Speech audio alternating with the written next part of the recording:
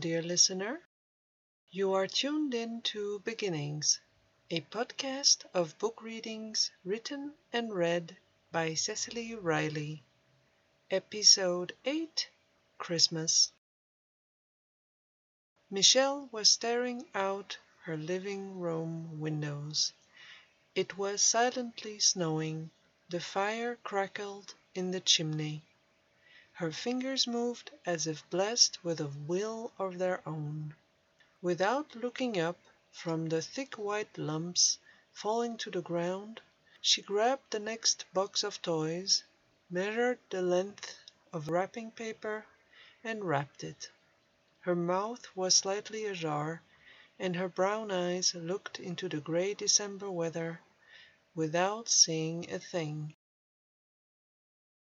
She didn't hear the Christmas classics playing on the family radio, or the noise of the children chasing each other upstairs. She stuck another self-adhesive bow on the box, put it neatly with the other ones in the pile, and grabbed the next one, her eyes back on the soft blanket of snow gathering in the backyard. Megan came running down the stairs wearing her favorite onesies, the ones she had pretty much grown out of, but insisted on wearing for one more Christmas. She came into the living room where Michelle sat, surrounded by an industrial number of packages, wrapped and ready to be wrapped. As she had not reacted to her noisy entrance, Megan planted herself right next to her mother and crossed her little arms covered in purple fleece. "What you doin'?" Megan demanded. Michelle appeared not to hear her. She took the finished parcel and put it next to the previous one. She attempted to take another box, but Megan caught her wrist. "Mom, what are you doing?" she asked again, a touch of worry in her tone. Michelle had been acting weird more and more lately, letting the telephone ring or the pancakes burn in the pan. She was always daydreaming, and when they asked about it, their mother just dismissed the question with a vague gesture and a "never you mind, nothing important" answer. Michelle had always been a bit of an odd bird, but Danny and the kids loved her for it. Of late, however, things had taken a stranger turn. They daren't discuss it, but all had quietly agreed to keep an eye out for her. So Megan wasn't surprised, just worried.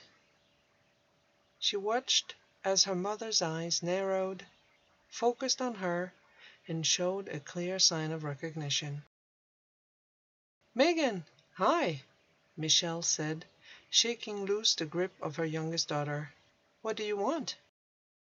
"I'm hungry," the kid said, as if all was good. "It's almost time for lunch. Let me finish this." Michelle pointed to the last 5 boxes of toys. "Okay," Megan sighed as she let herself drop in the soft brown velvet of the family sofa. She watched her mother wrap the presents and work at keeping her focus on her daughter. "Where were you just now?" Megan asked in a tone far too mature for her age. "What do you mean?